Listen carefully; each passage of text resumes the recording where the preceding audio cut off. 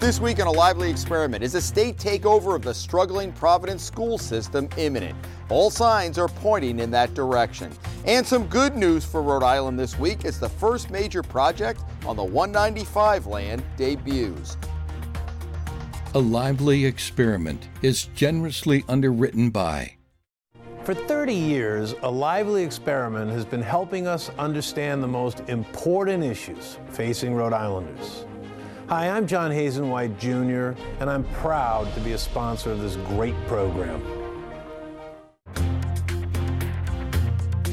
Joining us on the panel, Maureen Moakley, political science professor at the University of Rhode Island, Boston Globe reporter Dan McGowan, and Ian Donis, political reporter for the Public's Radio. Hello and welcome. I'm Jim Hummel. The condition of the Providence school system continues to dominate the news during what traditionally has been a slow time of year in educational circles. And now, with the clock ticking toward Labor Day, it's looking more and more like the state will step in and intervene. But when and how will that look? We've all been over this. Dan, you particularly, you had a story in today's Globe. We should know it's Friday morning. The mayor's going to be having a press conference after this taping or right about the same time, but the real action comes next week. So set the table for it. That's right. So Commissioner Angelica Infante-Green obviously has had all these public hearings that we've, following this really scathing report from Johns Hopkins University that detailed widespread dysfunction in the Providence schools.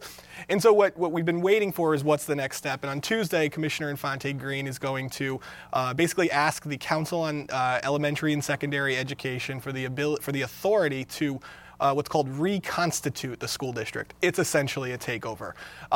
We don't know exactly what she's going to do with that. What she'll do on Tuesday is be granted the authority to do that, and then she'll have to come back within 2 weeks to kind of present a broader plan. What we can most likely expect is there'll probably be a superintendent that reports directly to her rather than to the Providence School Board. I think you can expect changes on the Providence School Board, and I think she'll have a lot of say over how money gets spent. I think those are the big things that you're going to see in terms of the commissioner sort of taking control.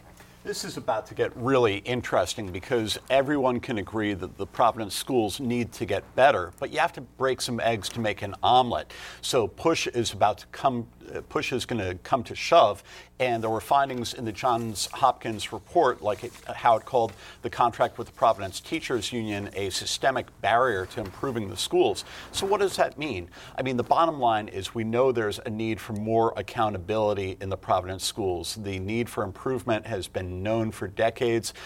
Commissioner Infante-Green seems like the right person at the right time to make changes, but we will have to wait and see how much pushback there is, how much tension there is about what she proposes, and that's all about to unfold. Yeah, I agree, because the thing is that you described it, Dan. I mean, it's not transformative. Right. And the thing is, it seems like it has to be transformative. And the question is the barriers with the teachers' contracts. The mayor has already said that he's willing to cede authority just for that purpose to the state.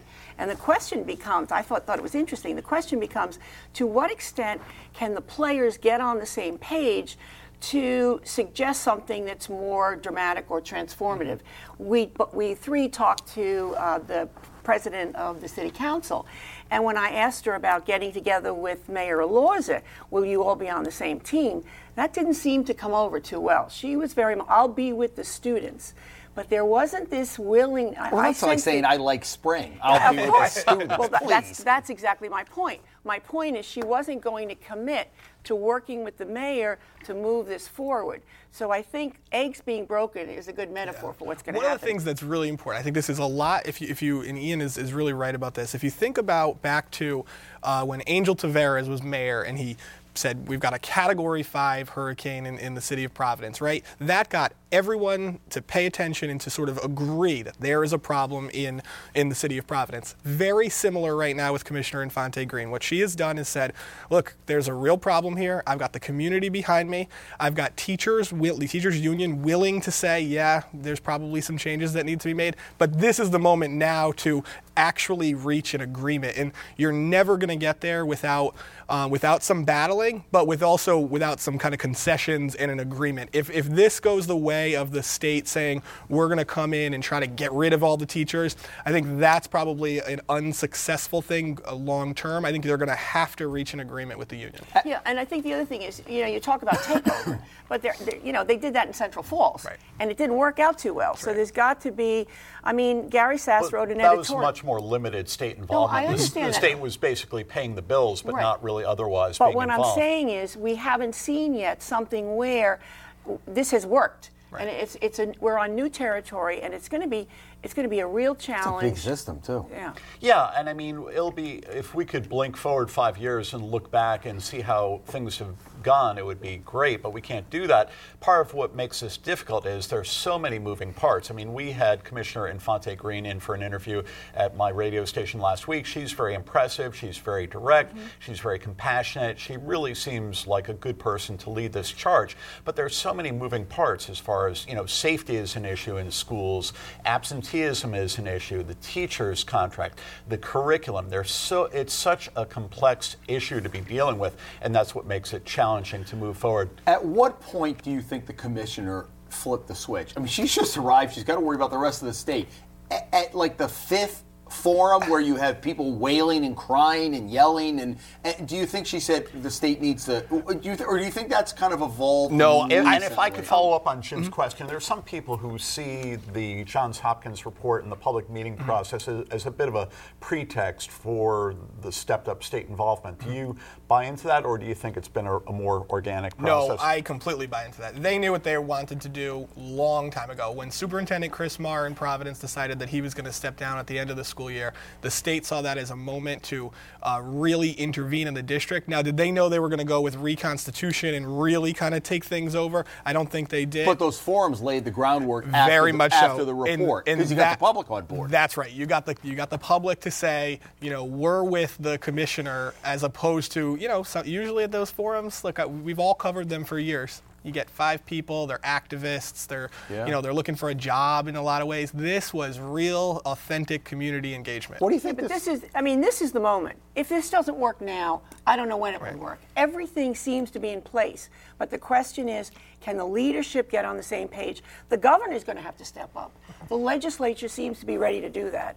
And you're going to need some sort of a concerted effort, because this needs to be transformative. I heard the governor on a soundbite the other day. Were you guys at that thing the other day where she said, and this is my mayor and I'm behind him and we're doing educational reform and we're on a roll? I'm like, well, what roll are we on? Were you there? Yeah, that was at the Wexford ribbon cutting. Did that strike you as a little odd? It did, because there's always a mix of good news and bad news in Rhode Island, and it's not every week where on one hand you have New York Times columnist Tom Friedman saying Governor Raimondo would be a great candidate for for president, and at the same time Morning Consult, a DC outfit, not everyone loves their methodology, but she ranked near the very bottom of approval ratings for governors in the nation, and at the same time she is doing the ribbon cutting for the Wexford Innovation Complex, this shiny new thing that seems to at least offer the potential of more jobs and economic improvement. But yeah, there was a little bit of happy talk going on there. Wait a minute, why wouldn't there be? In other words, she's got to step up and talk about working with the mayor. And that's why I was surprised when the city council president wasn't quite there. They've all got to get together. This has got to work. And people have got to step up. Final question on this. Fran Gallo, does it seem odd that she's getting appointed? She was in Providence. She's been all over the place. She was in East Greenwich and Jamestown and in Central Falls. What does this mean on Tuesday? Is she part of it, or does she hit the road? She's a little bit separate. She won't hit the road. What's interesting is, of course, Fran Gallo is considered the big-time reformer from Central Falls, fired all the teachers, very controversial in theory. In reality, though, Dr. Gallo worked in the Providence school system before she was in Central Falls. With Susan Lucy. That's right. She has the endorsement, essentially, of the Providence Teachers Union. So I think they're going to bring her in. They want the trains to run on time at the beginning of school. They want her. She knows how to run a school system. They're going to have her do that. And then meanwhile, there'll be a parallel kind of track where the state will try to find maybe its own kind of overseer of the district, and that will happen. Yeah, So- and just one other thing. Time is running out. School starts. September That's 3rd, the problem. Yeah, 6, In 7 other weeks. words, what can you get done except get someone in there to keep the trains running while you make these kinds of transformative changes? All right, so the big ribbon cutting at Wexford, this is a decade in the making. Ian, this is really a signature opening because, I mean, we've talked about Wexford. They were kind of the first, but to actually have the building open, it's a nice, shiny new building. Talk about the significance of that for the 195. Yeah, absolutely. I mean, it's no secret that it's taken a long time to get some forward momentum on development in the I-195 district. That area has always been envisioned as a place to catalyze economic growth. The famed tower proposal has been very controversial, but the Wexford complex is a real symbol of something happening. When Governor Raimondo announced this development in 2016, she called it a game changer in for the state. It's really too early to say whether that is true, but Cambridge Innovation Center, one of the tenants there, does have a very successful track record in Cambridge of helping to bring entrepreneurs together and to help commercialize research and do that kind of thing. So the proof will be in the pudding, but it does offer the potential for growth. Yeah, and I think it's a real anchor. I think it's a good start just because of that. I love the idea of the pedestrian bridge. People are complaining about it costs too much. It doesn't cost too much. It's a wonderful addition to connect the city. And it seems to me that given the legislature's intervention in terms of what Providence can or cannot do about who's going in there, they're moving forward. I mean, now I think they're going to step this up, and they're not going to put up with a lot of foot dragging, if you will. And so I think the momentum is there, and I think it's very positive. And as Ian mentioned, pretty positive for the governor, since she got these mixed reviews in terms of her capacity to lead. One other note, I mean, everyone expects a recession somewhere on the horizon. We don't know if that's in 6 months or 2 years, but, you know, the question is whether that would dampen some of this momentum. Yeah, one of the, I should say in full disclosure. Let's make the disclosure. The Boston Globe will have office space in the Wexford building. We're working with the Cambridge Innovation Center to Has that scared away some tenants? I think it probably has. Me especially, just not the Globe, just me. But they're going to put a big buffer zone around the Globe. Third floor, everybody, it's vacant except for the Globe. It's wild. But when you think about it, to have the Globe there, that's a big deal. That's a big deal. We're very excited about it. One of the things, if you go into the buildings, I toured the building that the Cambridge Innovation Center has on Milk Street in Boston, and you go into that building, you notice an energy. You've got dozens of young companies, entrepreneurs, really kind of trying to build their business. And, I think it's a great thing, certainly for us as a small entity in Rhode Island to be there, but also as kind of companies, if you're a Brown University student, you got an idea. Maybe you choose to go to the Cambridge Innovation Center in Providence rather than having to go to Boston, rather than having to go to New York. I think that's the goal. Judging by what it's been done in Boston, it's been very successful. I'm enthusiastic. I hope it will work. Mm-hmm. Sounds good. We All right. Overshadowed in all of this, Care New England this week decided that, thanks for talking, Governor, asking us to talk with Lifespan, but we're going to pull back at this point. I think part of it is they're in a little bit better financial shape now that they've Pawtucket Memorial's been taken out of the picture. But this has got to be tremendously frustrating. You called it a loss for the governor, but talk about your thoughts about. Well, I mean, where I think this goes. I think it's a loss for the governor, but I think it's a loss for the state because the fact is they're not in the deep problem that they were in, but there's too many hospital beds. The real issue, one of the issues that are going on, is there's going to have to be massive layoffs in terms of any kind of consolidation, and I think they're the most vulnerable of the players, and therefore they're not anxious to move along because it's going to affect when you're talking about a statewide system and if they get absorbed, then they lose some of their people. They lose some of their people. Right. They're sort of the weak link, if you will, against Lifespan. So I can understand why they're pulling back, and I don't know what kind of pressure the governor or the state can do to make this happen or move along. This raises the question of whether we'll see Care New England partner with Partners Healthcare out of Boston in the future, and whether that would lead to a migration of healthcare services from Rhode Island to Boston. We just don't know right now. But Partners is still kind of dangling, right? Because then people say, well, let's let Care New England and Lifespan get together, and then Partners comes in. I don't know. That seems remote. And it's been so so difficult trying to get Care New England and Lifespan to make a deal. There have been a lot of attempts, and it has not worked so far. The head of Care New England held open the possibility of something happening in the future, but not right now. So, for now, I think there's still more questions than answers. Yeah, keep in mind, Care New England needs more than $100 million in capital investments, right? That's the point. I mean, you're not in great shape. That's right. The point. The cash flow's good, but they need exactly. And so you've got a situation where they may, they were entitled to pull out. They were always the ones at the party that were kind of not fitting in. They did not love this idea from the get-go. They gave it a go, but now they need to find somebody. That's why Partners is a logical choice. But I think you can expect opposition again, just like last time. Do you think this took the governor by surprise?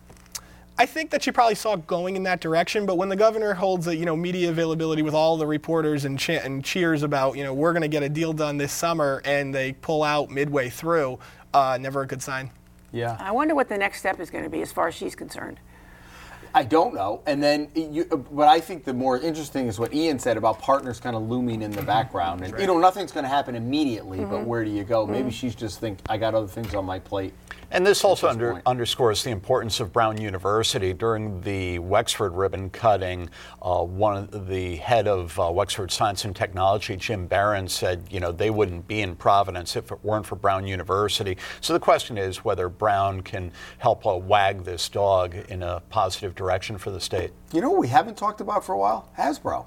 They've been flying under the radar screen, but now we see that they've hired a pretty high-profile lobbyist. I don't know what to read into the tea leaves on this. Mark Ryan, who worked for the Journal for years, has been a lawyer and is doing a lot of lobbying now. Maybe that's a good sign that they're going to stay in Rhode Island, not necessarily Pawtucket. What do you read into that? My read is that I think they're out of Pawtucket, unfortunately, and I think the fact that they have the lobbyists, and I think that the governor is passionately involved in keeping them here. And I think the question is, what kind of a deal can they get from the state? What kind of incentives? And hiring a lobbyist suggests to me that they're trying to get the legislature on board. I mean, I think they're staying. I think they want to stay, but they're not going to stay in Pawtucket. Do you think they're staying? My analysis is similar. I mean, you don't hire a lobbyist like Mark Ryan unless you are looking to get something from the state. He's an influential guy, former high-profile executive at the Providence Journal.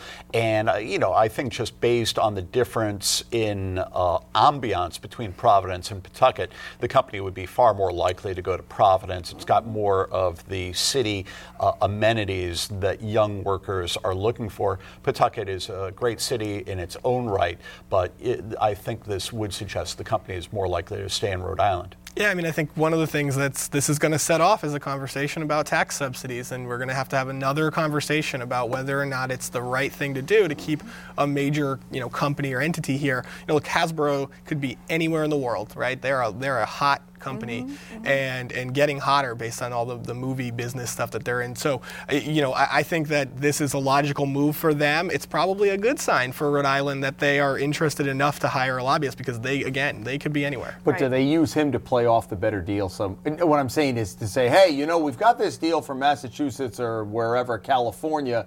You use him to maybe leverage better for the state. Well, yeah, but the thing is that they're going to get a deal anywhere. I mean, in other words, and I don't think we can come up and say, well, we're not giving you anything. You're going to come here because you love us. So that's not going to happen. But I do think I think Ian's right. The city is, I love the city. I think it's coming along, and I think it would be a great move for them. And I think they're leaning towards staying here. I mean, I think they see benefits in staying where they are. And so, Your point is well taken, Jim. I mean, mostly businesses seek a number of offers from different states in this kind of situation. So they might be, hiring up in other venues as well. But it does raise the possibility of what other entities might be trying to attract them. All right. Dan had a very interesting story this week about sports betting. The good, the bad, the ugly, and maybe we're hostage to good teams here. The Patriots kind of sunk them. Maybe if we lived in, I don't know, wherever, Kansas, we wouldn't be doing so well. So give us the synopsis on, they're still fairly confident that this is going to be a revenue. That's right. So cautiously optimistic. That's right. So everybody, I think a lot of people were alarmed by the fact that Rhode Island came in way under the revenues they expected for this, for the first fiscal year that sports betting was in. They, at one point wanted $23 million. They didn't come anywhere close to that. The key is that, look, sports books are in business because they win, right? And in this year, happened to be unlucky. Literally, the Super Bowl changed a major, Rhode Island was the only state with legalized sports betting in the entire country that had a losing month at all over the last year. Have they brought any bookies on as consultants yet? Have you found that in any of the records? I actually tried to get pulled on, but they didn't want me. People who know what they're doing, right? But the people are, I should say that I talked to several experts for the story that I did this week who say, look, there's not a lot to worry about. Again, sports books win. For the long run. That's right. I mean, it's too early. It's the first year. There were these odd situations because of the Patriots. And I mean, in the future, it's going to work. And I think everybody could be optimistic about that. I don't think there's any real downside to this. But it's just very interesting that our strength was our weakness in this case. As Dan's reporting indicated, this is likely to rebound very much in the future. I think the bigger takeaway is you live by the sword, you die by the sword. For a long time, gambling revenue has been Rhode Island's third largest source of revenue. But with the development of more gambling attractions in Massachusetts, does that start to soften? And how does the state make up for the losses? I think that's the bigger question. Well, they're gaining now. In other words, it's a new revenue stream. But it's a competitive landscape, right? And sure. Massachusetts, there's a saturation going on. It's inevitable that Massachusetts and Connecticut will legalize sports betting. And there's a saturation point, but there's a level there. Sure. And I mean, we're not going to not invest in gambling. It's unfortunate, but that's the way it is. And the question is, how do we play that game? The danger is you rely on that you don't get more holistic kinds of economic development. Well, I think you do both. Last quick question. We just have a minute before we're going to go to the next topic. In the legislature, did the 195 bill go through? I was going to ask you this during Wexford. Has it gone all the way through? Yes, that was in the budget. So that means that the state, essentially the 195 Commission, will have control of the 195 land. So this green light then for the Fane Tower? Oh, yeah. Oh, yeah, absolutely. Yeah. Okay. I mean, look, there are still chances that the Fane Tower doesn't happen for other reasons. The economy could change. But that's what they're in good shape. Wanted to do. Yeah. Following our inaugural scholarship award last year, Rhode Island PBS is proud to award Adam Zangari a $15,000 scholarship for the upcoming year. Adam just graduated from Lincoln High School, and he plans to attend the University of Rhode Island to study journalism, and he joins us here on the Lively set. Adam, welcome. Thank you. We had your predecessor last year. Are you still considering going into journalism? You haven't changed your mind yet? I am, yes. I'm going to be majoring in journalism in high school. Not in high school, at URI. And throughout high school, I've had a journalistic presence, both as editor-in-chief of my newspaper and basically the anchor of our broadcast. So great. I continue on continuing. Do you have any tips for us here on Lively? Since I will tell you. You guys have it down pat. So the Harrington School, Maureen, bring in here. Harrington School is just wonderful. What a great place to go. It's a wonderful place. It's been a real transformation, not only in terms of the curriculum and also the building. They took over a building, they renovated it, the kind of two-way technological things that they have. And by the way, they've hired some really outstanding professors. Right. So you're in good shape. You're going to have a wonderful opportunity. And are you going to live on campus? I will be living on campus, yes. Okay, and that's a good way to get involved with the paper and the radio station and so forth, so you can continue your interests. So, Adam, we don't have to tell you, we've got seasoned journalists here. I'm kind of on the back end of my career. This is not the easiest profession to get into now. Why journalism? I mean, it really always I started taking journalism classes in 10th grade, actually. I didn't go into high school with this belief like, I'm going to go into a journalism career and all that. But as soon as I started taking journalism classes, I kind of got hooked. I, had my first story in our school paper. I was like, this is cool. And then, I kind of always wanted to be on the broadcast. And I did that. And, I did kind of, as you would say, fall in love with it. It's not the easiest career to get into, and especially with news these days and the treatment of journalists in some places these days, it's not the easiest to get into, but it's certainly, I feel, rewarding. And this career has kind of rewarded me so far, and I hope it continues to. Adam, how do you look at the role of reporters, particularly in a time when we see President Trump calling out what he determines to be fake news? I mean, that's a big thing, because reporters do need to stand up, really, in that case, sort of make their case that they are impartial, and there needs to be a sincere and serious distinction, I think, between reporting and journalism and editorials and the like, which I don't think there's as much of a distinction, but yes, I would say journalists do need to stick up for themselves with, I'd say they're in greater trouble here than they ever have been before, and around the world in countries like Turkey and China and the like, where plenty are imprisoned and even executed. As John Adams said, facts are stubborn things. Exactly. Adam, one thing I would say before I ask you a question is a piece of advice.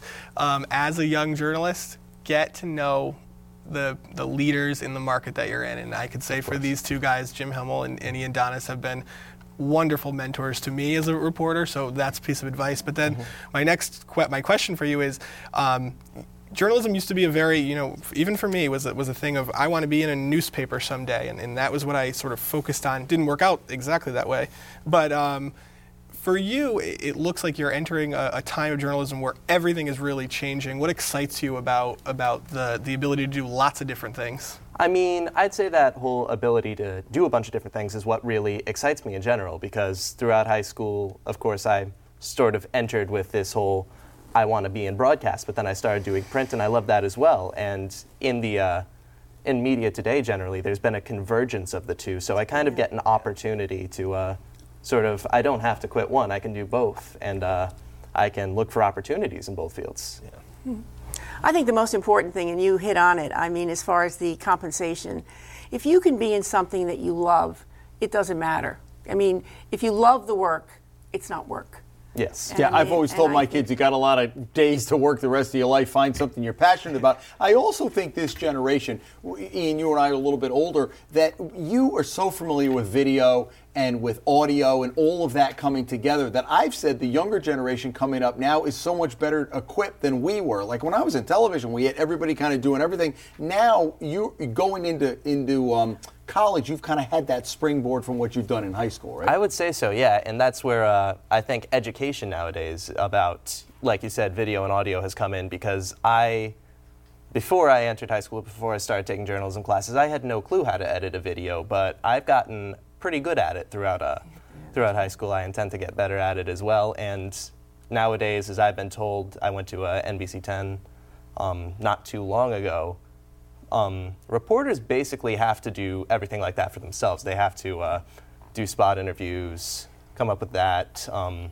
They have to do their own camera work a lot. So I'd say we really have to be prepared for more, and I'm glad I got that preparedness. What opportunities, just quickly, on campus are you looking for? There's a newspaper, there's broadcast. What would you like? I know you got to get your academics, right, under your freshman year. But what would you, well, that's a whole other discussion. We'll talk to you about that later. What would you like to do in terms of what's available on campus? Again, yeah, I would say definitely the one thing that my advisor, who's great, Mrs. Doreen Picozzi, she's incredible, one of the first things she told me is right away get involved in radio, and I'm planning on doing that, and I'm also planning on getting involved at the 5 Cent Cigar, which is the URI newspaper, and Mary Lind, who I know PBS also offered a scholarship to, she was also a graduate of Lincoln High School last year.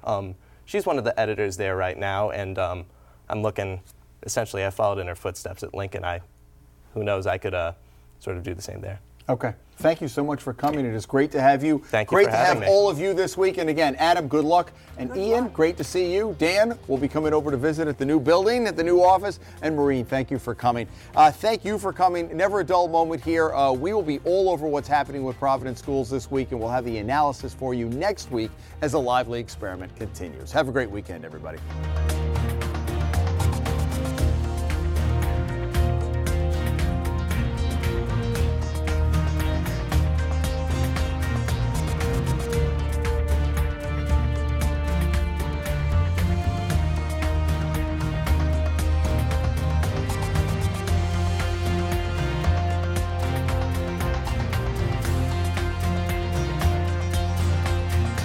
A lively experiment is generously underwritten by. For 30 years, A Lively Experiment has been helping us understand the most important issues facing Rhode Islanders. Hi, I'm John Hazen White Jr., and I'm proud to be a sponsor of this great program.